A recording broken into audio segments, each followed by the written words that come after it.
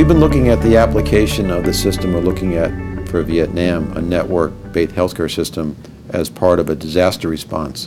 When you look at back what happened at Katrina in 2005, the U.S. really failed to respond to that event. And that was an event where we would evacuate patients all over the country. And there is a response system in place to do that.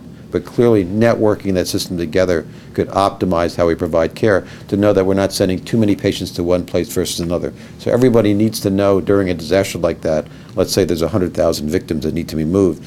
So we distribute it around America, and all the different parts of the system, command and control, diagnostics, therapeutics, share the resources. It's much worse in a pandemic, because suddenly we may have 20 places around the country, like college campuses, that are infected.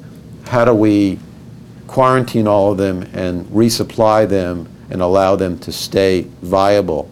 So we're looking at how do we use some of the models in healthcare we're developing, where we network the systems together, use a lot of telecommunication, cell phones, smartphones, and newer systems like simulation to help people be trained during an event, just-in-time training to know how to respond and know what to do within small communities during a large-scale event like an avian flu pandemic.